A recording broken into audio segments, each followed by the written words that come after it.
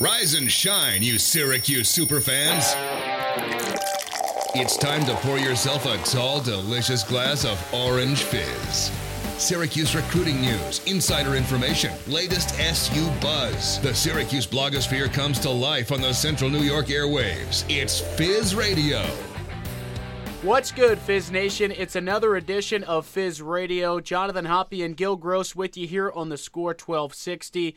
A lot to break down as usual. We've got some football players drafted. Well, just one, and that's Chris Slayton. But we just got some news about Eric Dungey. The Tyus Battle debate is going on. He did not receive an invite to the Combine. There is a lot to get into. But before we get going, make sure to follow us on Twitter at OrangeFizz. You can find us on Facebook at OrangeFizz as well. SoundCloud is where you can listen to all of our Fizzcast and the full versions with no commercials of these Fizz Radio episodes, which you're hearing right now on the Score 1260. That's every week from 9 to 10 a.m. in Syracuse. So, Gil, first off, great to be back with you. The weather starting to get better.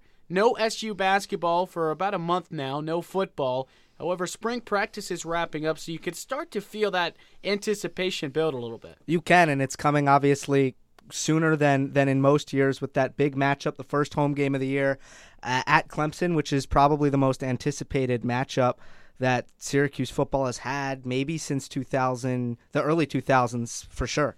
And before we get to that matchup, there's a lot to be excited about with this Syracuse senior class. And we just found out with the draft, Eric Dungey signs with the Giants as an undrafted free agent. Now, it took him a little bit. Usually, right after the draft ends, guys get snagged up, right? Well, Dungey, it took about 3 to 4 days, and there were some reports coming out. Nate Mink of Syracuse.com, he covers the team. He had spoken to someone with the Dungey camp, might have spoken to Dungey himself, not really sure, but what he did say was he's being patient.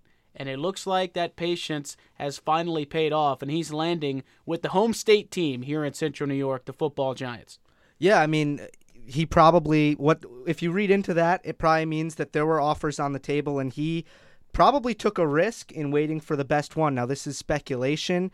Maybe there wasn't the kind of demand that we all expected that there would be for Eric Dungey, but in all likelihood, he probably had a list of teams and a list of situations that he thought he had the best chance of stepping into and being successful in, and the Giants evidently were on that list.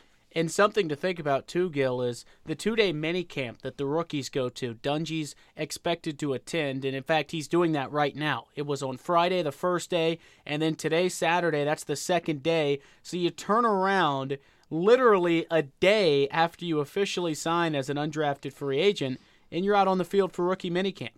And what an interesting time for the Giants and their situation, because they drafted Daniel Jones with the 7th pick, and that's a pick that's under a lot of scrutiny. So the quarterback position has a microscope on it right now. Eli Manning is getting up there. He has not performed like Giants fans have, got used to throughout most of his career. Right now, he's on the decline, and it's probably only a few years left. Who knows? This year coming up could be the last year for Eli Manning with the G-Men. So let's not get ahead of ourselves with Dungey, but it's certainly an organization that is going to have a quarterback change in the near future. That's right, and when you select Daniel Jones in the first round with a top 10 pick out of the ACC, never played Syracuse at Duke, those two meet for the first time this upcoming season as members of the ACC. And then you also look at a guy like Eric Dungey, and you mentioned it, things are changing now with Eli Manning, and many speculated that he might be cut this offseason. Dave Gettleman has a track record of cutting star players, so to speak, and Eli Manning fits that mold, but no, Gettleman has backed Manning, saying that he's the quarterback for the next few seasons.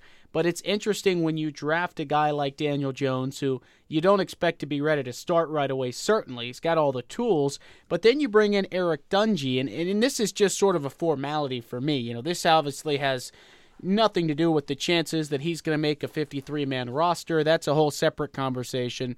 But it is good for Dungey that he's getting a chance to prove himself.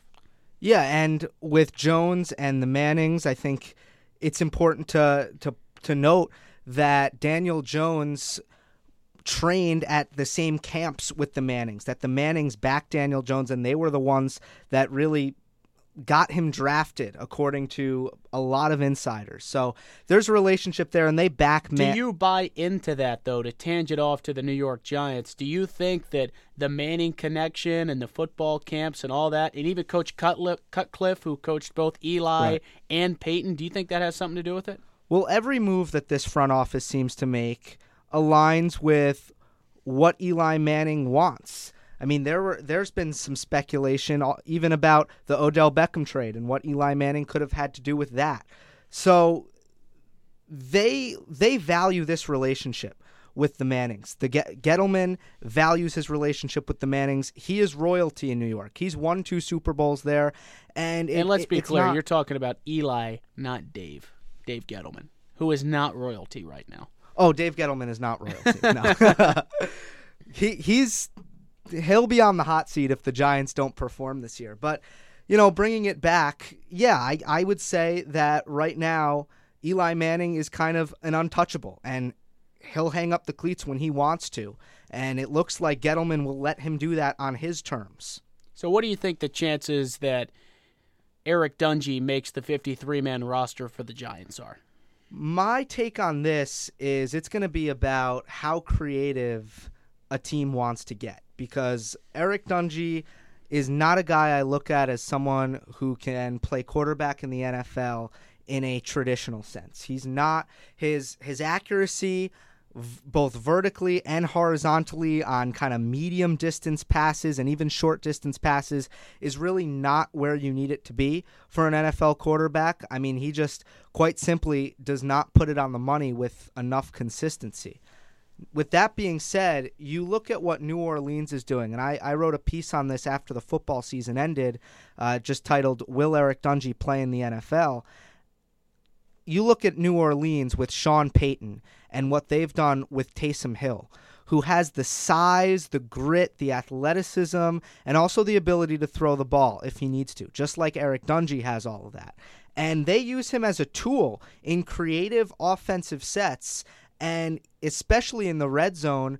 Taysom Hill has been unbelievable for that offense. If someone's willing to take Eric Dungy's skill set and get a little bit creative with it, that's where maybe he'll have a place in the league, but not as a traditional quarterback. We'll have to wait and find out for Eric Dungy, but certainly this good news for him. He's the second Orange to go to the Giants in the past week. Chris Slayton, the 31st pick in the 7th round, almost Mr. Irrelevant, number 245 overall going in the draft. So Chris Slayton continues SU's rich tradition in having players drafted to the NFL. But I wrote a piece about this. The production has really fallen off. You're talking about 3 of the past 4 years, 7th-round picks. It's been 5 years since SU's had a player picked before the 7th round. It's a little bit alarming, but at the same time, I think that's about to end really soon. You look at some of the young players that Syracuse has, for example, in its secondary. A guy like Andre Cisco. I think based on his trajectory, what he did last year, and now he looks even bigger coming in this year, a guy like Andre Cisco is going to end that streak, and he's going to make you forget real fast. And then remember, when you're talking about Dino Babers, he hasn't had that many recruiting classes to work with. So you're really looking at more of a Scott Schaefer problem if you're talking about right now who's getting drafted. And I think, too, Gil, it goes to show just how much recruiting classes mean. Because if you don't get good recruits in, it's going to take a while. And it also goes to show you that it is going to take a while. Because Dino Babers can't just come in here. Sure, you pick up a 10-win season. That'll help. But there's still work to be done. You mentioned Andre Cisco. We'll talk about him coming up later in the show when we discuss the CUSE Awards that took place on campus where they honor all the athletes at SU. But then you also look at a guy like Kendall Coleman or Alton Robinson, 2 players, 2 of the premier prospects in the entire ACC. So they're going to change that as well. This takes a while, but you're starting to see the kind of guys that Dino Babers has, and they're going to be big-time players in the NFL. That's a good point. I almost said it. I stopped myself because there's still a year of football to be played. But if those guys make any tangible improvements, as long as they don't go backwards, they'll also be players as premier rushers in the pass rushers in the ACC, as you said, that will go before the 7th round. Yeah, those are two guys that you've got to keep an eye on this season, and they have certainly caught the attention of scouts all around the country because SU, one of the top teams in terms of sacks last season. That's really where the defense made its bread and butter. Pressure on the quarterback, which allowed them to sort of hide the flaws with the linebackers and sometimes at the cornerback position. That'll have to be the same this year with more inexperience at the linebacker position. Yeah, there's no doubt. That linebacker position, losing Ryan Guthrie, losing Kylan Whitner, that'll be the position that is the most worrisome for Syracuse. And they do have 2 4-star freshmen coming in, Lee Koba and Michael Jones. They're early enrollees, so they're on campus already. That's a good sign. But when it comes to freshmen starting on defense in the ACC, you never know if they're going to be quite ready. So it'll be an interesting position to see if the young guns are ready or not, or if guys like Andrew Armstrong need to step up. Now let's take a step back from this and check out where some of the other guys went in the NFL. Dungy, of course, to the Giants. Coda Martin, undrafted free agent with the Chargers. All these guys undrafted free agents. And then you go down the list. Cody Conway with Tennessee. Dante Strickland with the Arizona Cardinals. Other players with potential. We have not seen Ravian Pierce's name called in any way. We have not seen Kylan Whitner, Ryan Guthrie. So keeping an eye out for those guys and wishing the best for them, but there is a lot of potential in this class, and it certainly feels like you're starting to feel it turn a little bit as all these prospects come in under Dino Babers, and I do expect it to change. I mean, it's not going to be a 7th round as your first pick. That's going to change starting next year.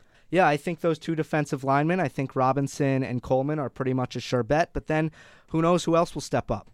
All right, we're coming up on our first break, but when we come back, deep dive on the CUSE Awards, and spoiler alert, we'll be talking more about that guy, Andre Cisco. Stick with us here on the Score 1260.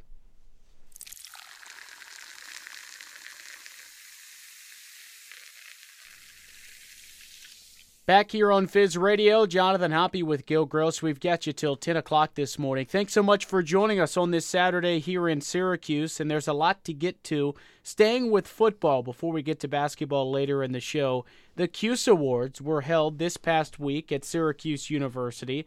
Pretty cool moment, Gil. That's when all the athletes come together and they recognize what all the other teams did, because there's not really much opportunity for them to follow the other teams because they're so busy with what they're doing. Unless it's a football game or something like that, they don't really know. So let's go through some of these awards and kind of break them down. Rookie of the Year, they do a female athlete and a male athlete.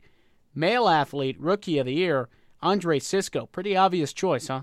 That's right. I mean, first team All-ACC. Cisco seemed to come up with a pick like every single game for Syracuse, was simply exceptional from the safety position. Looking ahead to this season for Cisco, what are the realistic expectations for this guy? Because you're a big fan. How could you not be? He was excellent in his freshman season. Coming back as a sophomore, the book's out on him a little bit more. If you're a quarterback, maybe shy away from him, go in the direction of some other DBs for SU. How does he combat that? Well, the interceptions will probably be lower, and it's going to be important that he is able to internalize that not as, okay, well, I'm playing worse, but there's a level of luck involved in interceptions. There simply is, and quarterbacks are going to be more aware of where he is on the field. And he's a guy who never drops the ball. He's got great hands, and that's step one. But step two is usually for a quarterback to make a mistake, or maybe a quarterback to underestimate the kind of the range that you cover in the secondary. So Cisco's interceptions will probably drop. Where he could have shown improvement, and where I anticipate he will show improvement, is in the run stopping and in his tackling ability, where Dino Babers has already said he came in bigger, and he has the length of a NFL safety. What he didn't have is the size of an NFL safety. Here's where we'll start to see him reap the benefits of that extra weight that he put on in the offseason. Yeah, I mean, this is a premier defensive back, really, in college football. And it's going to be fun to watch him play because there's going to be a lot of pressure on him to perform in the back of that Syracuse defense that a lot of people have questions about. But the good news is, and we talked about Coleman and Robinson at the top of the show, you've got those guys rushing the quarterback, and then you've got Cisco as the safety. Pretty good bookends on your defense. It's a good formula. And when you get pressure on the quarterback, it just makes everyone else look better. And this is a big year for Trill Williams, for him to try to make the leap. Ife Melifonwu showed a lot in his freshman season at times, especially in that North Carolina game where he was really the MVP of that game along with Tommy DeVito. So maybe he can step up in the secondary. And you do have guys back like Christopher Frederick. Frederick had a really good year last season, and not a lot of people talked about it. Very excited to see what Melifonwu can do, because I think we'll see a lot of him at nickel. Injuries kind of ruined his season last year. Hopefully for him, he'll be back fully healthy, ready to roll. Coach of the Year, Dino Babers. That one pretty obvious. This is a guy who somehow led the Syracuse team to 10 wins, a win down at the Camping World Bowl, almost beat Clemson on the road. The only loss, we know this, right? It's a broken record. You lose to Pitt in overtime.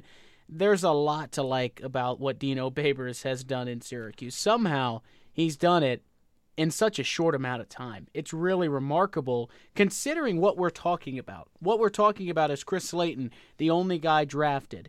In the history, the past few years of only having one guy taken in the 7th round, and 1 year it was a punter, and then 1 year they didn't have anybody. So considering that, Babers has done an outstanding job. He promised big things as soon as he came here, and as a result, the pressure was on. When Syracuse dropped 2 straight to Pittsburgh and Clemson and was down against UNC, stuck at 4 wins again at that point, there was a lot of pressure. And no wins after the bye yet. Yep. There was a lot of pressure on Dino Babers. And for him to turn that ship around, him and the team, because obviously, you got to give the players a ton of credit along with the coach. That was an incredible turnaround, an incredible run at the end of that season where they were so solid, and they won every game that they were supposed to win, and they picked up what you could call upset victories both in the Camping World Bowl against West Virginia and against NC State in the Dome. That's what makes this season so intriguing, is what can the team do with a fresh slate?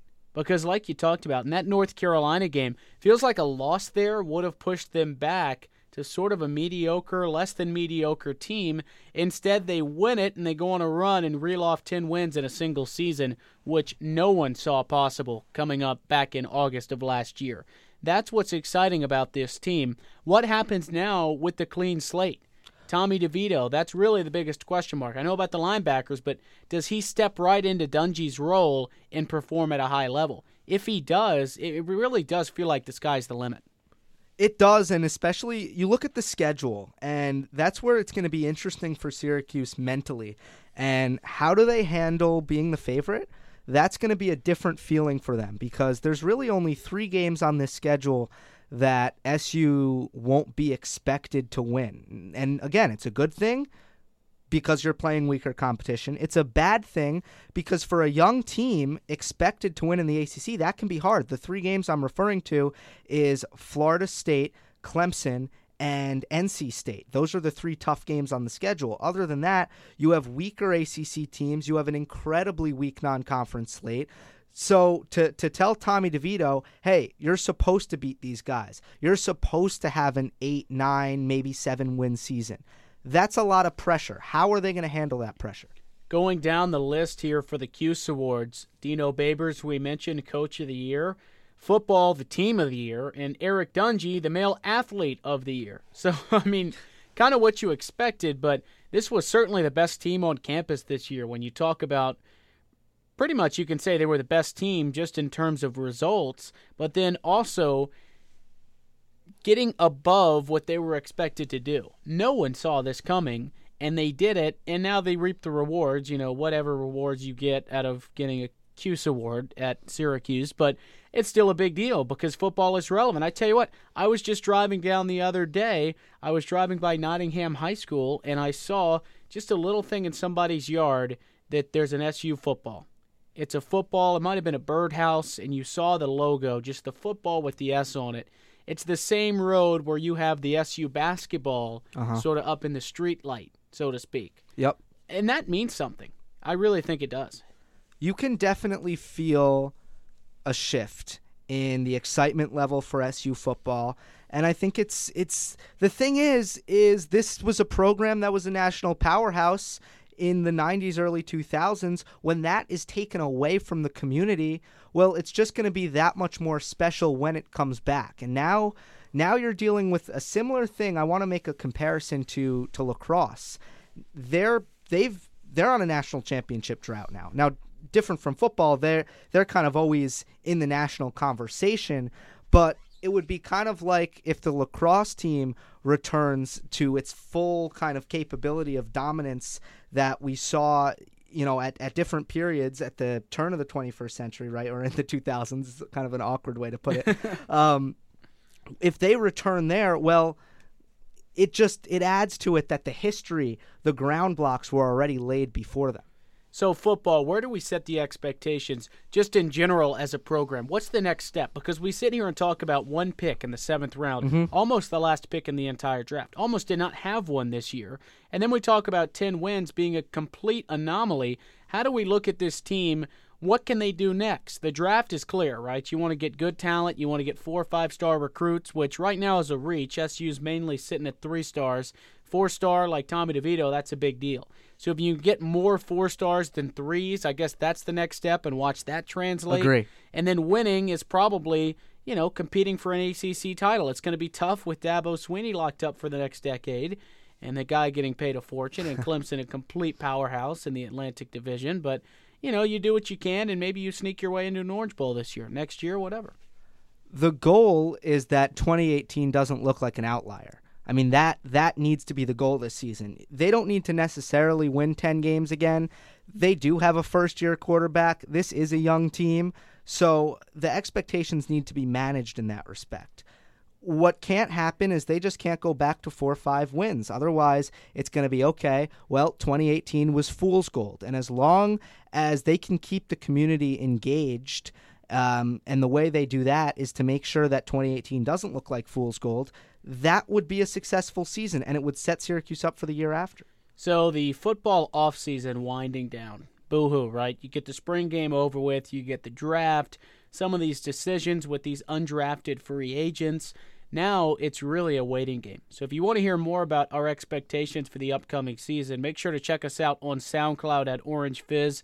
That's where we will post a ton of stuff, getting you ready for the upcoming football season. And then when the team reports in July, we'll be all over it them too. But it's enough for football right now. We're talking basketball on the other side. Tyus Battle not invited to the Combine. We'll tell you why coming up right after this.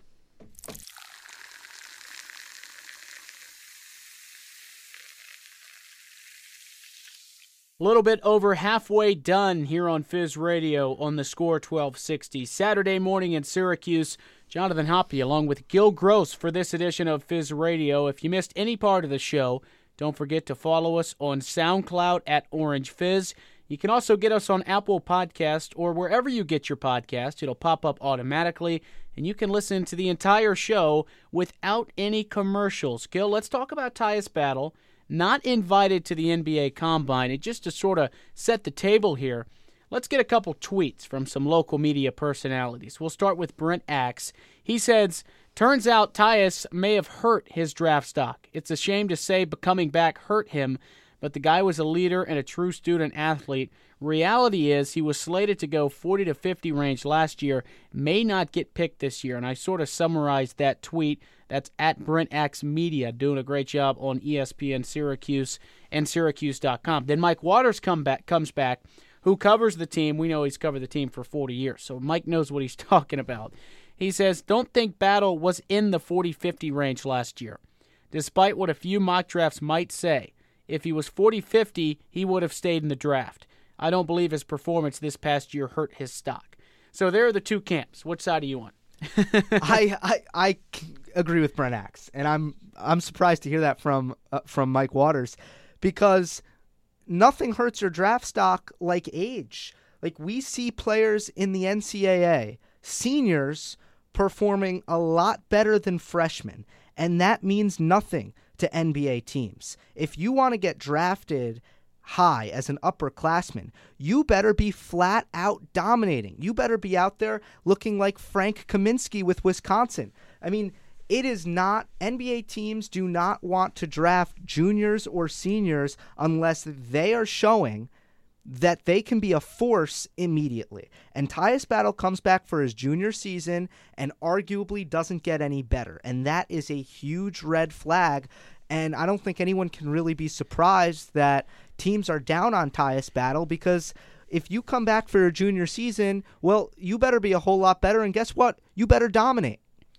So this is good. We did not talk about this before we came on. I agree with Mike Waters. Not only do I believe his intel, but this is a guy, Battle, who is just really not cut out for the NBA. And I think that's the bottom line. When you look at his size, he's got okay size, but he's sort of a smaller guard, sort of a tweener, because he can't shoot from the outside. I'm not sure if he can create his own bucket as easily as he can in college in the NFL. And there's a debate out there. I was talking to somebody the other day. They said they'd rather have John Gillen as a pro prospect because he can just put in numbers. He's scoring, 40 points a game? Not actually, but he's putting up big numbers in the G League. Mm-hmm. So I just don't think Battle translates. And I think if he was 40-50 range last year, I think he would have gone. I really do. Why would you come back if you're guaranteed to be drafted? Because he came back, slightly improved his percentages. Some of his per game numbers went down. But I just think he would have gone. Instead, he comes back, and he comes back because he was trying to get drafted and just didn't do enough. I mean, the bottom line is the guy's just not really an NBA-level prospect to be drafted. Well, the assumption that if Battle was going to go 40-50, he would have come back. I mean, I don't think that's a fair assumption at all. I don't think it's an assumption. First off, I think Mike has people telling him that. I would say that that's probably what is happening. If Mike's going to come out and say that, pretty sure he's probably got some backing. Didn't he say, I don't think? He said if he was 40-50, he would have stayed in the draft. That's a pretty firm statement from at Mike Waters. It is SYR. a firm statement. We know Tyus's father loves to talk, Gary Battle. Normally, though, it would be talking up his son, not exactly, giving Mike Waters intel that he wasn't in the top 60 for NBA teams last year. But if you're late second round, not only are you not guaranteed a contract, you're probably going to the G League. And if you're Tyus Battle and you think you belong in the NBA, maybe you feel like, well, you can go back to college and then land yourself in a high enough pick where you get that guaranteed contract. You don't have to negotiate it. You're getting more money, and you're going straight to the NBA. If you have a positive outlook on your trajectory as a player, then that could have been Tyus Battle. At the same time, I understand where you're coming from, where Mike Waters is a true journalist who is not going to make firm statements like that without some sourcing. And even if it is speculation, which I don't think it is, but at the same time, I just don't think this year hurt him. It didn't help him. He's older. We may never know if this year helped him or not, because if it helps him, that means he's going to be taken in the second round. If he's taken in the second round at a decent spot, really at all, you can say, okay, it may have helped him a little bit. All the mocks had him. Some of them had him in the 20s. Some of them had him early second round. So the claim that Battle wasn't in the draft last year. A lot of these mock drafts are just complete jokes. I know, but you're telling me that all of them were way off, and I don't really feel like that happens that often. So if Tyus Battle was given intel last year that he's a fringe first round pick, you think he's not coming back? I think that he was told that he's early second, and sure, I think there are a lot of players who are told, look, you have an opportunity, especially because Battle was on track to get his degree after his junior year, which he said was important to him. I don't know, you can believe him on that or you cannot, but if you're going in the second round and you think you can be a first rounder, I mean, that there is legitimate reason to go back to college and try to make that leap with a team that I believe Battle thought was going to compete for a national championship, and it just didn't happen. The sad reality is he's probably not going to get drafted this year. He probably was not going to get drafted last year. And that's just kind of where I'm at with that, because I don't see his projections quite as high as you do. Well, I don't know if I see them high. We could sit here all day and do this. Look, last year, I'm talking about last year, I cannot buy that every single mock draft was that far off. I can't imagine a scenario where everyone was that far off. I didn't see every mock draft with him as a first-round pick. I didn't either, but I saw every mock draft with him in the top 40. Interesting. I don't really remember it that way. I'll have to go and brush up my knowledge maybe, but we'll have to check that out. O'Shea Brissett, though, I'm not sure if he's going to stay. I feel like people are just assuming that O'Shea Brissett is coming back. He's staying.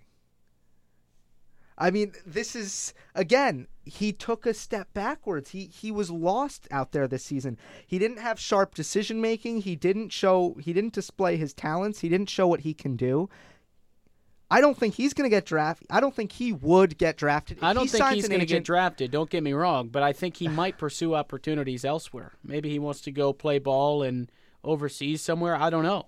It's just, why do this if you know for sure, right? Because that's the answer, is a guy like O'Shea Brissett, oh yeah, he's coming back, right? Well, why is he even doing what he's doing? Why is he taking the time to figure some stuff out? I guess he's exercising something that has become more popular and is great for the players, but I don't know, man. I mean, you can learn about your game. You can get feedback. If O'Shea Brissett's not on this roster next year, how shocked are you? I'm really shocked because O'Shea would have pretty much no chance of getting drafted. Would I be shocked if O'Shea Brissett went into the draft? He's got no chance of getting drafted. He wouldn't get drafted. Would I be shocked if O'Shea's like, you know what? I'm gonna go play in China or Europe. Just leave Syracuse to go clearly play overseas where he has no chance of getting drafted? That wouldn't shock you? I mean, you never know. I'm just telling you, man. I could see a situation where O'Shea Brissett is not back. Tyus Battle, he is not invited to the NBA Draft Combine. That doesn't change too much. I mean, it's tough because they're telling you right there that they don't really think you're that high level of a prospect. Now, here's something else, though. He was invited last year. So that goes against the notion, once again, that this last season he had for SU didn't hurt him. Battle was invited to the Combine last year. You can't just come back to college and not be any better and that not hurt you. Certainly Battle's a guy that everybody knows. I mean, there's no scout in the world that's like, hey, who's that Battle guy in Syracuse? Everybody knows who he is. Okay, so maybe at this point, that's probably why he's not invited back to the draft, or the Combine, is because everyone knows about Tyus Battle. They know what he can do. It just seems like at this point, it's kind of a old topic at this point. Tyus Battle it's almost like you get rejected by a girlfriend, and then a year later you're in pursuit still. And she knows what you're about. I agree with that, but again, that's because said boyfriend. You don't need to go on a date. Look, she knows. Right. Well, that's if said boyfriend doesn't show you anything different a year from then. But if he comes back and he can cook and he can do other things. Can he clean too? Right. He can clean. Maybe he started cleaning. Maybe he's got a new haircut. He's got better fashion.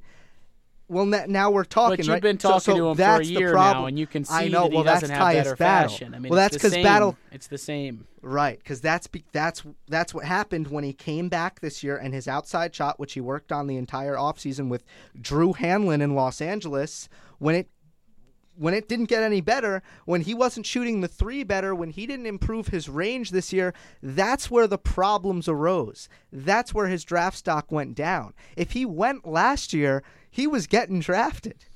I don't think we're meeting in the middle on this one. Really? You won't even give me like 55th overall? There's no middle ground here. No middle. You say it hurt him. I say, I don't think so. I think we're sitting in the same situation that we would have been last year as people watching Tyus Battle. That's it for that, though. O'Shea Brissett probably will come back, but you never know. We'll wrap things up here on Fizz Radio next on the Score 1260.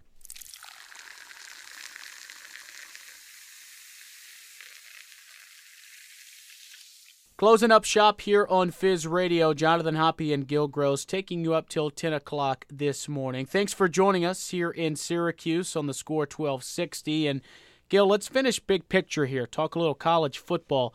First off, Dino Babers, have you seen the graphic that was tweeted out that said that his contract runs through 2024, taken down and then says long term. It was an SU staffer that tweeted it out. It was taken down. I don't know why people were making such a big deal out of that.